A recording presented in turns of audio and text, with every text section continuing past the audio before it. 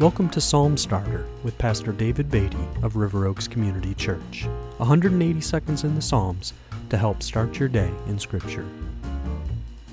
Today we come to Psalm 140, a psalm of King David. Deliver me, O Lord, from evil men. Preserve me from violent men, who plan evil things in their heart and stir up wars continually. They make their tongue sharp as a serpent's, and under their lips is the venom of asps. Selah. Guard me, O Lord, from the hands of the wicked. Preserve me from violent men, who have planned to trip up my feet. The arrogant have hidden a trap for me, and with cords they have spread a net. Beside the way they have set snares for me. Selah.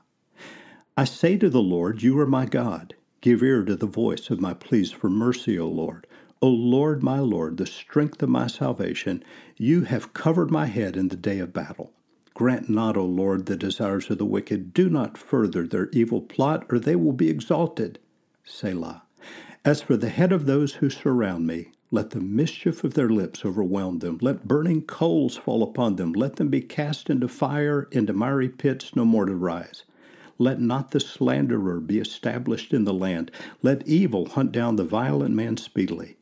I know that the Lord will maintain the cause of the afflicted and will execute justice for the needy. Surely the righteous shall give thanks to Your name. The upright shall dwell in Your presence.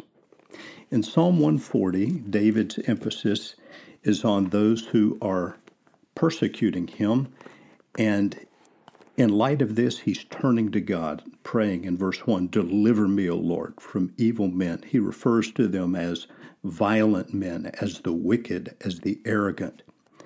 If verse 3 sounds a bit familiar, that is the latter half of verse 3 of this psalm, that's because it's quoted in the New Testament by the Apostle Paul. Verse 3 reads, They make their tongue sharp as a serpent's, and under their lips is the venom of asps.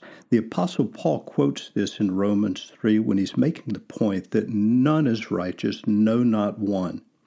In that chapter, the Apostle Paul is pointing out the great truth that all of us have sinned and fall short of the glory of God. All of us need God's mercy and forgiveness, and we can be made righteous only by faith in Jesus Christ and in His sacrifice on the cross for us. Now, in Psalm 140, as David is praying about his adversaries, he draws the psalm to a close with a great expression of confidence in the Lord when he says, I know that the Lord will maintain the cause of the afflicted. Surely the righteous shall give thanks to Your name, and the upright shall dwell in Your presence. As those who have placed our faith in Jesus Christ and been counted righteous because of His sacrifice, we likewise can say, Surely the righteous shall give thanks to Your name, the upright shall dwell in Your presence.